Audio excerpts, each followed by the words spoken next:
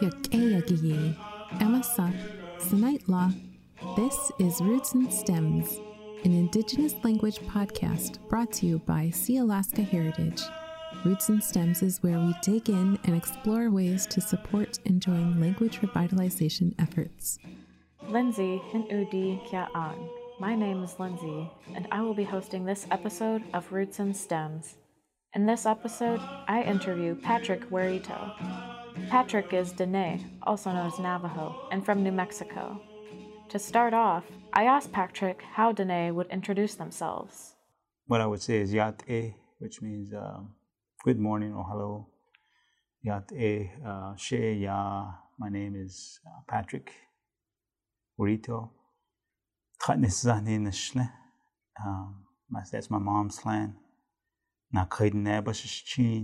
Is my dad's clan. Kilichitni Dashiche, my maternal grandfather. And Todichitni Dashinale.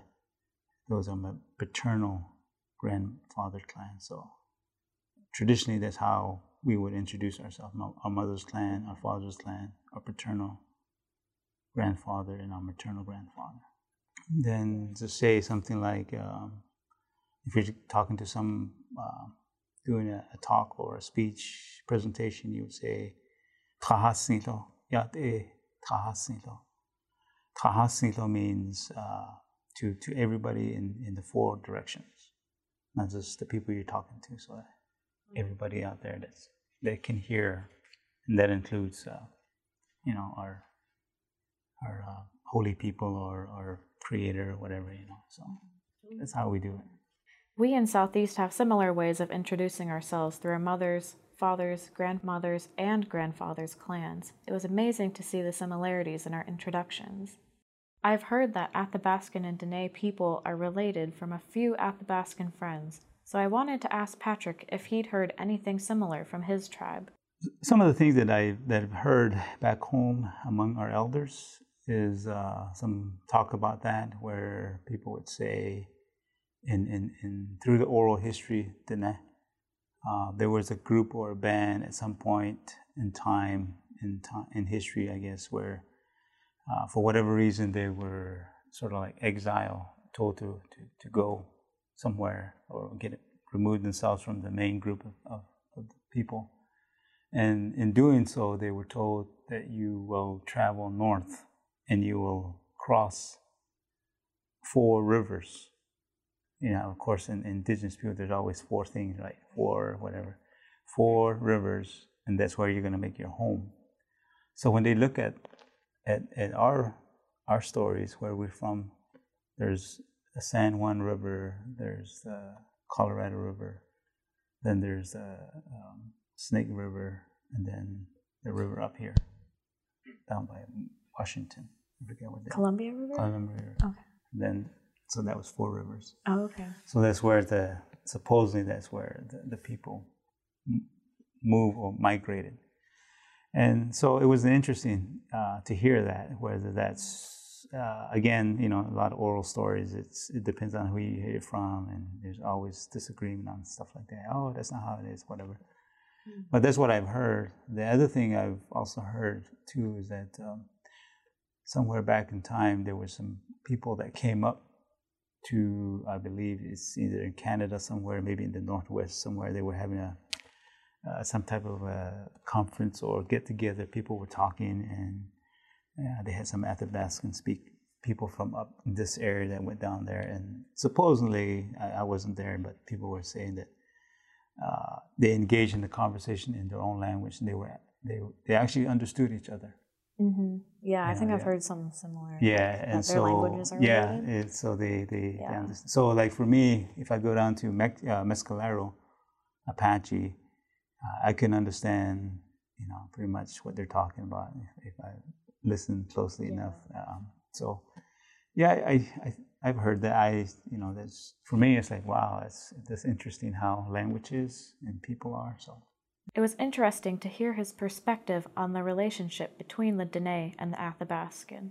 The languages of both tribes have similarities, but the stories on how they were related differ between each region. Patrick then talked about his experience in indigenous language revitalization in New Mexico. Well, right now I work for Dual Language Education in New Mexico. It's a nonprofit organization, and we go and support schools that are thinking about dual language as an option, or in this case, when it comes to indigenous languages, it's helping them with their language program. And so I think for me, before coming to dual language education, I used to work for a state government, right? State government. And then I worked for a school district. And of course, when you're on sort of like on that side of the fence, you are sort of limited in terms of how you're supporting indigenous education or language programs, because a lot of it is coming from the state mandates. So they'll say, like, a state mandate might be, we're here to increase academic achievement in reading and math, and so here's money to school districts to help students with their math skills and their reading skills and blah blah blah. And so that, in a sense, is basically a lot of my experience was coming from the state side and wearing sort of what I used to say is I wore that state seal because I had to defend that because I worked for it. And then at the same time, when you go work for the district, the same thing. You work for the district, you support the district, and so on, and advocate for what initiatives that they have. So now that I work for Dual Language Education in Mexico, it's a nonprofit. So it took me a while to get out of that habit of thinking twice of what I need to say. But now I think I can say what's in my heart. For example, like I would say, before I would say, well, schools are held accountable by their test scores. So that's priority here. So, but how can we support our indigenous people, our students, in terms of their language? So I always put them second, the district initiative first. But now I'm able to say that's not right. That's we need to raise the level of equity for our indigenous language and academic language, because we want both for our children. We want them to be successful in this arena, but as well to be successful in this community. Locally, we want them to be successful, but globally, they need this as well. So together, we want them to be together. And so now I think coming from that side now, I think that's something that is different for me. And then the other thing is, I guess for indigenous language revitalization, and I thought long and hard about that. And a couple of things come to mind is that indigenous communities, we've never faced this before. We've never faced in our history, of our long history, where we are talking about our language and concerned about our language. Go back maybe 50 years or 100 years ago, everybody spoke the language. It wasn't a concern. But now, there's languages that die out every year in the world. And so that's a concern. So we've never really faced this, and we really don't know what the approach is. We really don't know what we need to do in terms of how do we stop the language shift and the language loss, and then turn back and start to produce speakers, to start having young people be using the language as a first language, not their community language be a second language. And I think that's something that we don't understand, and so we haven't been faced with that. As we were growing up as speakers, English was our second language, our heritage language, our first language. But today it's reverse. English is their first language, and their heritage language is their second language. And so those type of thinking, we like, wait a minute, what's going on here? So for me, a lot of those things started to come to surface in my own thinking, and I said, wow, this is something that I think, as a speaker, I have an obligation, I think, to pass on the language to my children and my grandchildren. Not just my children, but my grandchildren's children. That's how far I have to think about it. And so, a lot of people will say, well, we still speak the language. No, it's not about you. It's how do you gift the language to your grandchildren's children. That's how far you have to think about it. And a lot of young people today were like, well, what is it? I'm not even ready to get married. I don't even have kids, but that's not what it is. Things don't stay the same. So there's a lot to it that made me think about it. So Patrick's experience brought up an interesting dynamic between Indigenous and Western forms of education. So I asked how the two forms of teaching can come into conflict with each other, or at least place value on different aspects of education. I think what we're beginning to see in our work is that we're as language teachers, we as people in the front lines in terms of teaching the language, we have to kind of sort of stop and pause for a moment and ask the question: are we teaching our language the way we learn English? Right. So in other words, like in English, English would be there's sentence structures. It's noun based. So like for our language, the Diné language, we would say the Diné language is verb based.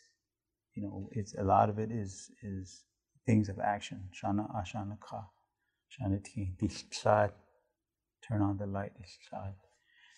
And noun is not those will come in time. So in English, it's like bottle, table, chairs. Those are all noun based. And I think we start to do that. We start to teach our language like the way we think English is. And we even go as far as doing alphabet sounds. Like you have b, right? Those sounds. And in Navajo, I know in Navajo, that's what they do. There's a ch sound, there's a t sound, there's a k sound. They're like, we have all these sounds. I'm like, wait a minute. That's not how we learned it, right? That's how English is taught. So I think that's something that we have to pause and ask the question, are we doing that? And if we are doing that, then will the language learner learn the language? Because that's something I don't know, but that's something to think about. The other thing I think is what education does with Western education is it's all student focused, and they'll say that it's all about the student, and they'll say we're approaching students as a whole child concept. We want to teach them physically, mentally, spiritually, psychologically, blah blah blah, the whole child concept, and that development piece. But from an indigenous perspective, what they would say is, wait a minute, for us, education is not just the child. For us, education is the child, the parent, and the grandparent. It's intergenerational. So how do we rethink and approach on how we are talking about education? So let's look at language. So take that concept and look at language. So all we're doing in a lot of our language program at schools is we're just still focused on the child. But what if we were to say, when we look at our language program, it has to encompass these three generations: the child, the parent, and the grandparent. That to us is indigenous education, because in our community, they all of them play a role, and they all contribute to the learning and the teaching process. And so those are some things that I think, and there's a number of other things that come up. The other piece I know that comes up is people would say, you speak your language, right? I say, yeah. You're a teacher, right? Yes. Okay, you'll be our language teacher. Which is good, I guess. But again, we need to pause and say, just because you speak the language fluently, that doesn't necessarily mean you're an effective teacher, right?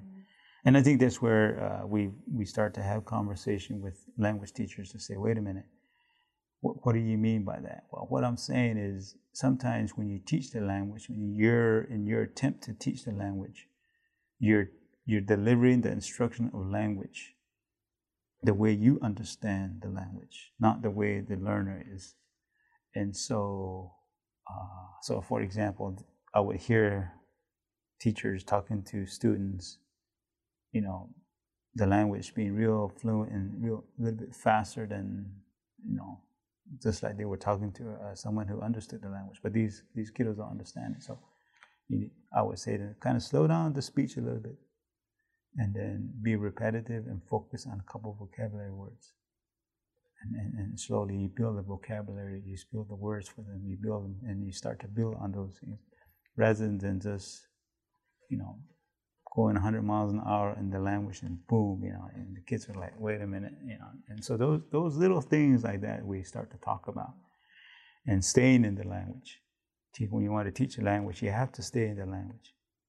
And we're accustomed to doing what we call code switching. We talk in both English and in our language, we go back and forth.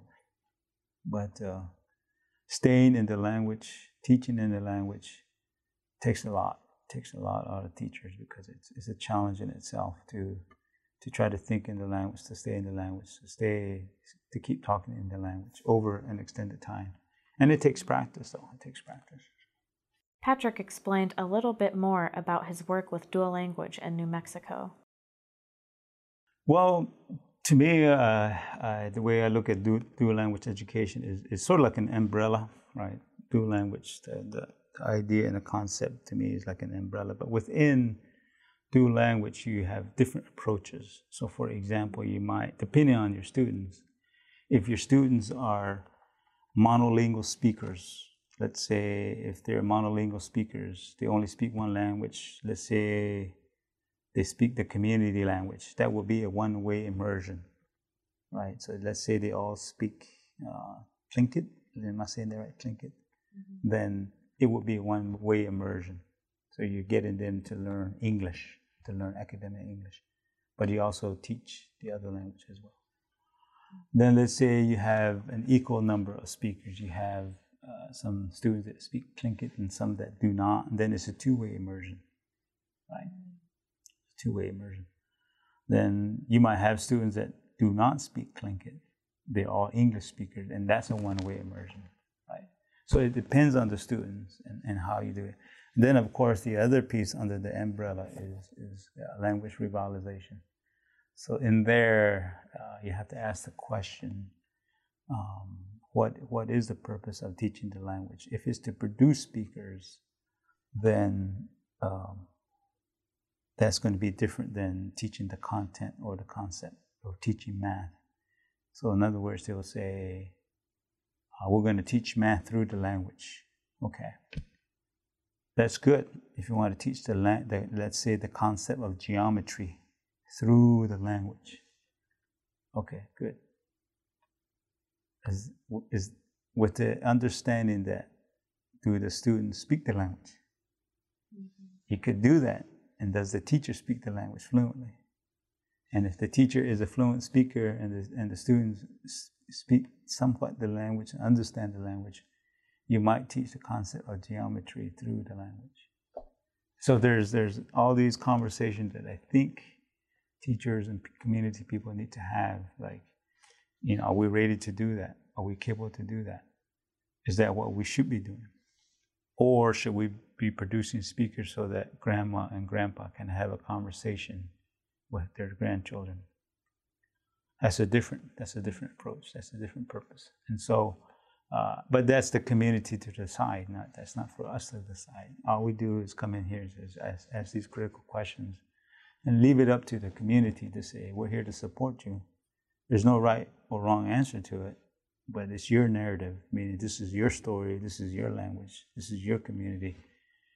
What is it that you want? What are the expectations for your children and your grandchildren and their grandchildren and so on? So we're going to help you facilitate those conversations and help you start moving in those directions, because there's nobody out there that's going to know more about your language than you. Patrick talked about some of the challenges Indigenous communities face when trying to revitalize their language.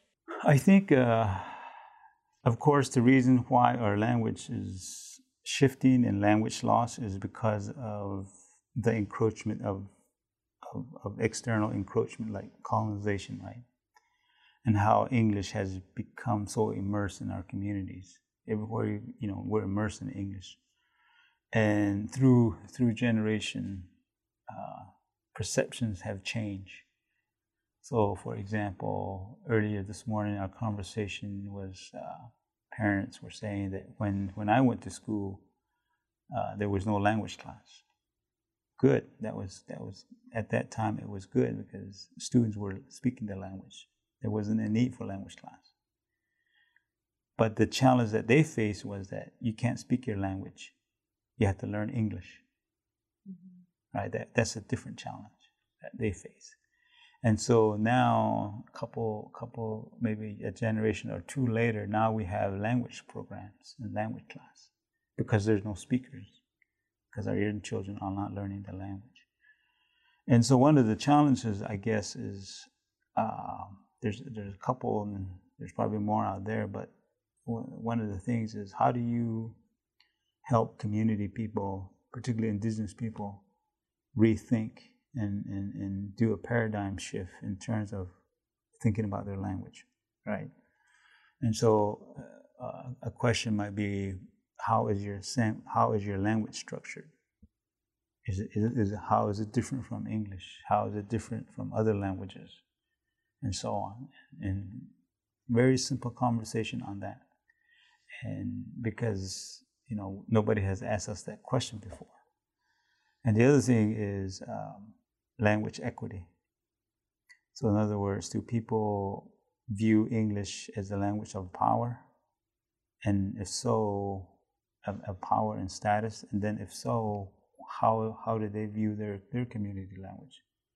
So in other words, the question might be, if you speak English, how you perceive in your community? Well, he or she is successful, educated, blah, blah, blah. Okay, what if you speak your language? How are you perceived? And so on. And so I guess the challenge is really how people are thinking about education, how people are thinking about their language,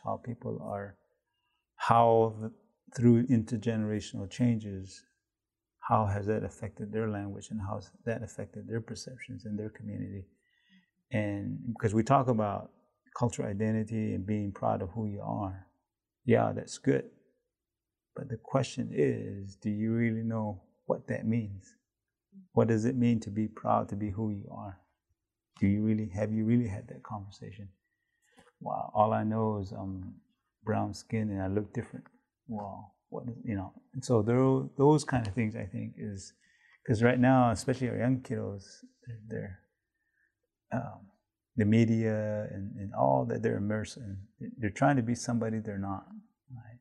And if we as parents and the older generation, if we're not clear on what expectations that we want for them, they will never know. They will never know what they're trying to be. So there's a lot more to that, but I think that's something that is I guess the challenge is doing a cultural change. That's the biggest one, because anybody can do structural change. And what I mean by that is we can say, oh, let's just have an immersion program here. Let's just put parents that want their children to learn their community language. They can bring their children. That's a structural change, if parents want to do that. But as a cultural change, how do you change the community on how they think about their language and their way of life? That's different.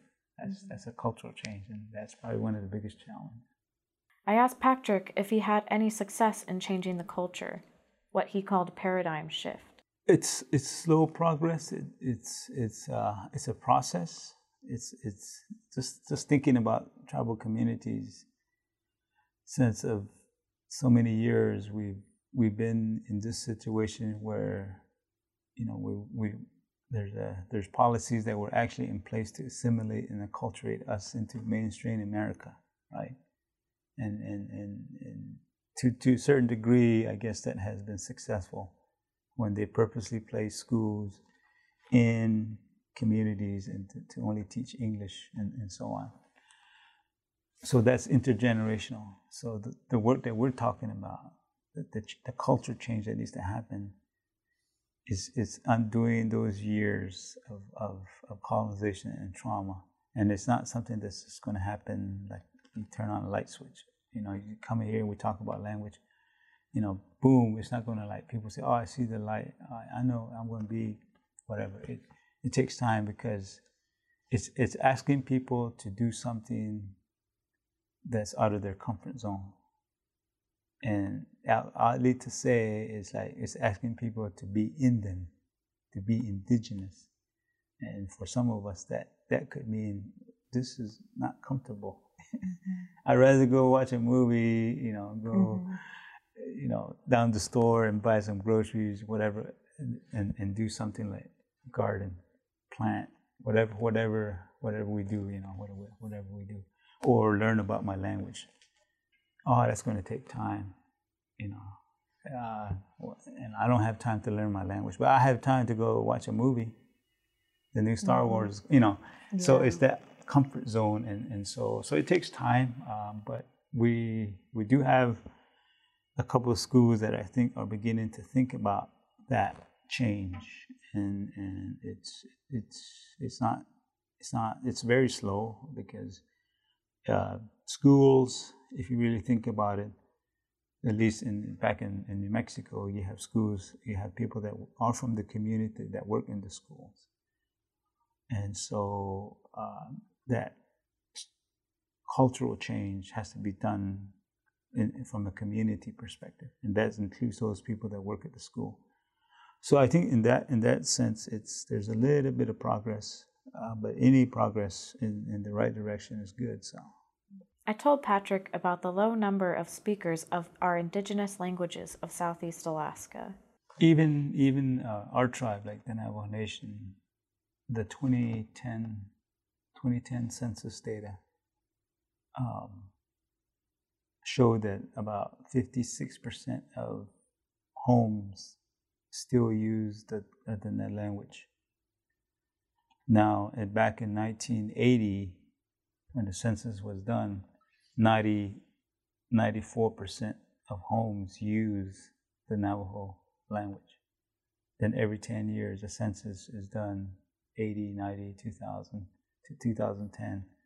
It went from 90-something% to 50%. So in a couple of decades, probably like in 2 generations, because one generation is about 25, right? So in a couple of decades, it went from 90 to 50.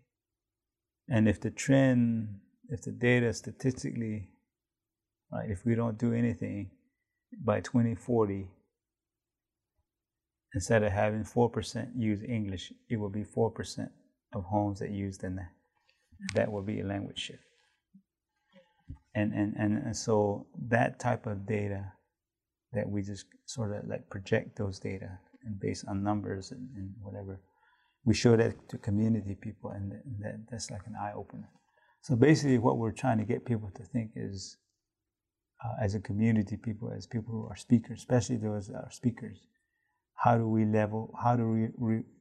raise the level of urgency? Yeah. The state of urgency. You know, we shouldn't wait for the state of Alaska or the federal government to tell us that our language is dying. So therefore, you need to do something about it. We should already be doing it, right? And so, I think that's something that we as indigenous people just sometimes, again, that's that whole colonization piece where we're expecting somebody else to tell us that something's wrong with us. But I think we can do that ourselves. I asked Patrick how we can get young people motivated to learn their indigenous language. I think for young people, I think that's the question has been asked before, is how do we get our young people to be motivated to learn the language?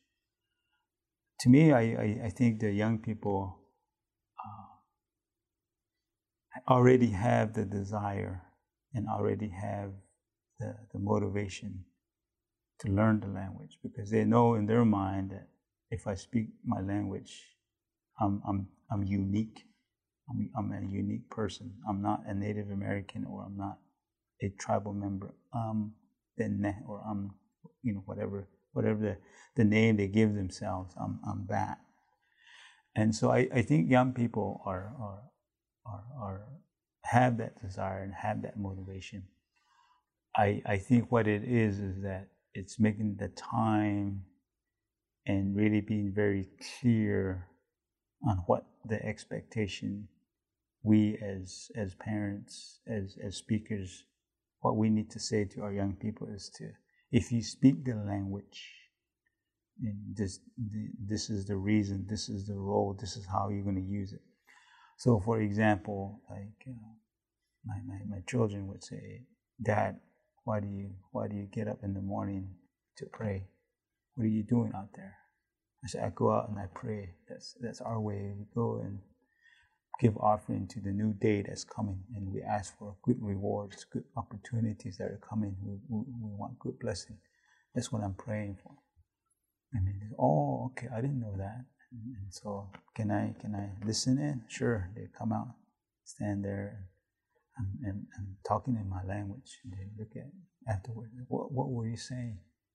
I said, "This is why I want you to learn Navajo, because the holy people out there, if you speak to them in English, they might not understand you. But if you speak to them in Navajo, they'll understand you, because it's them that it's them that gave us the language. They didn't give us English, they gave us Navajo." Oh, so I think that, if little things like that, if we're clear about in terms of expectation, this is the reason, this is how you're going to use your language. Because all students need to know, or young people need to know, is, well, if I'm going to learn it, how am I going to use it?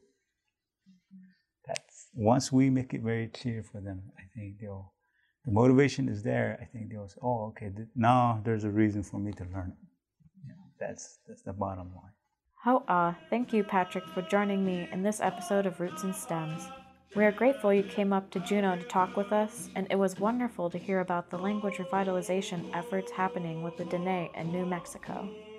Jahau'a, thank you very much for listening to this episode of Roots and Stems. Haustanks King Sung. I will see you again.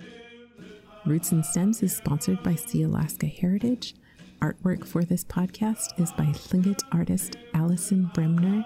The music is a Tsimshian song from Netlachatla, composed by Chuk Tugniitza Skrik. Gavin Hudson, Oechsen, for granting us permission to use the Alkim Dim Lip Algagim for this podcast. Please visit sealaskaheritage.org for more information on this podcast and other programs. Gulchish Ha'a Oechsen.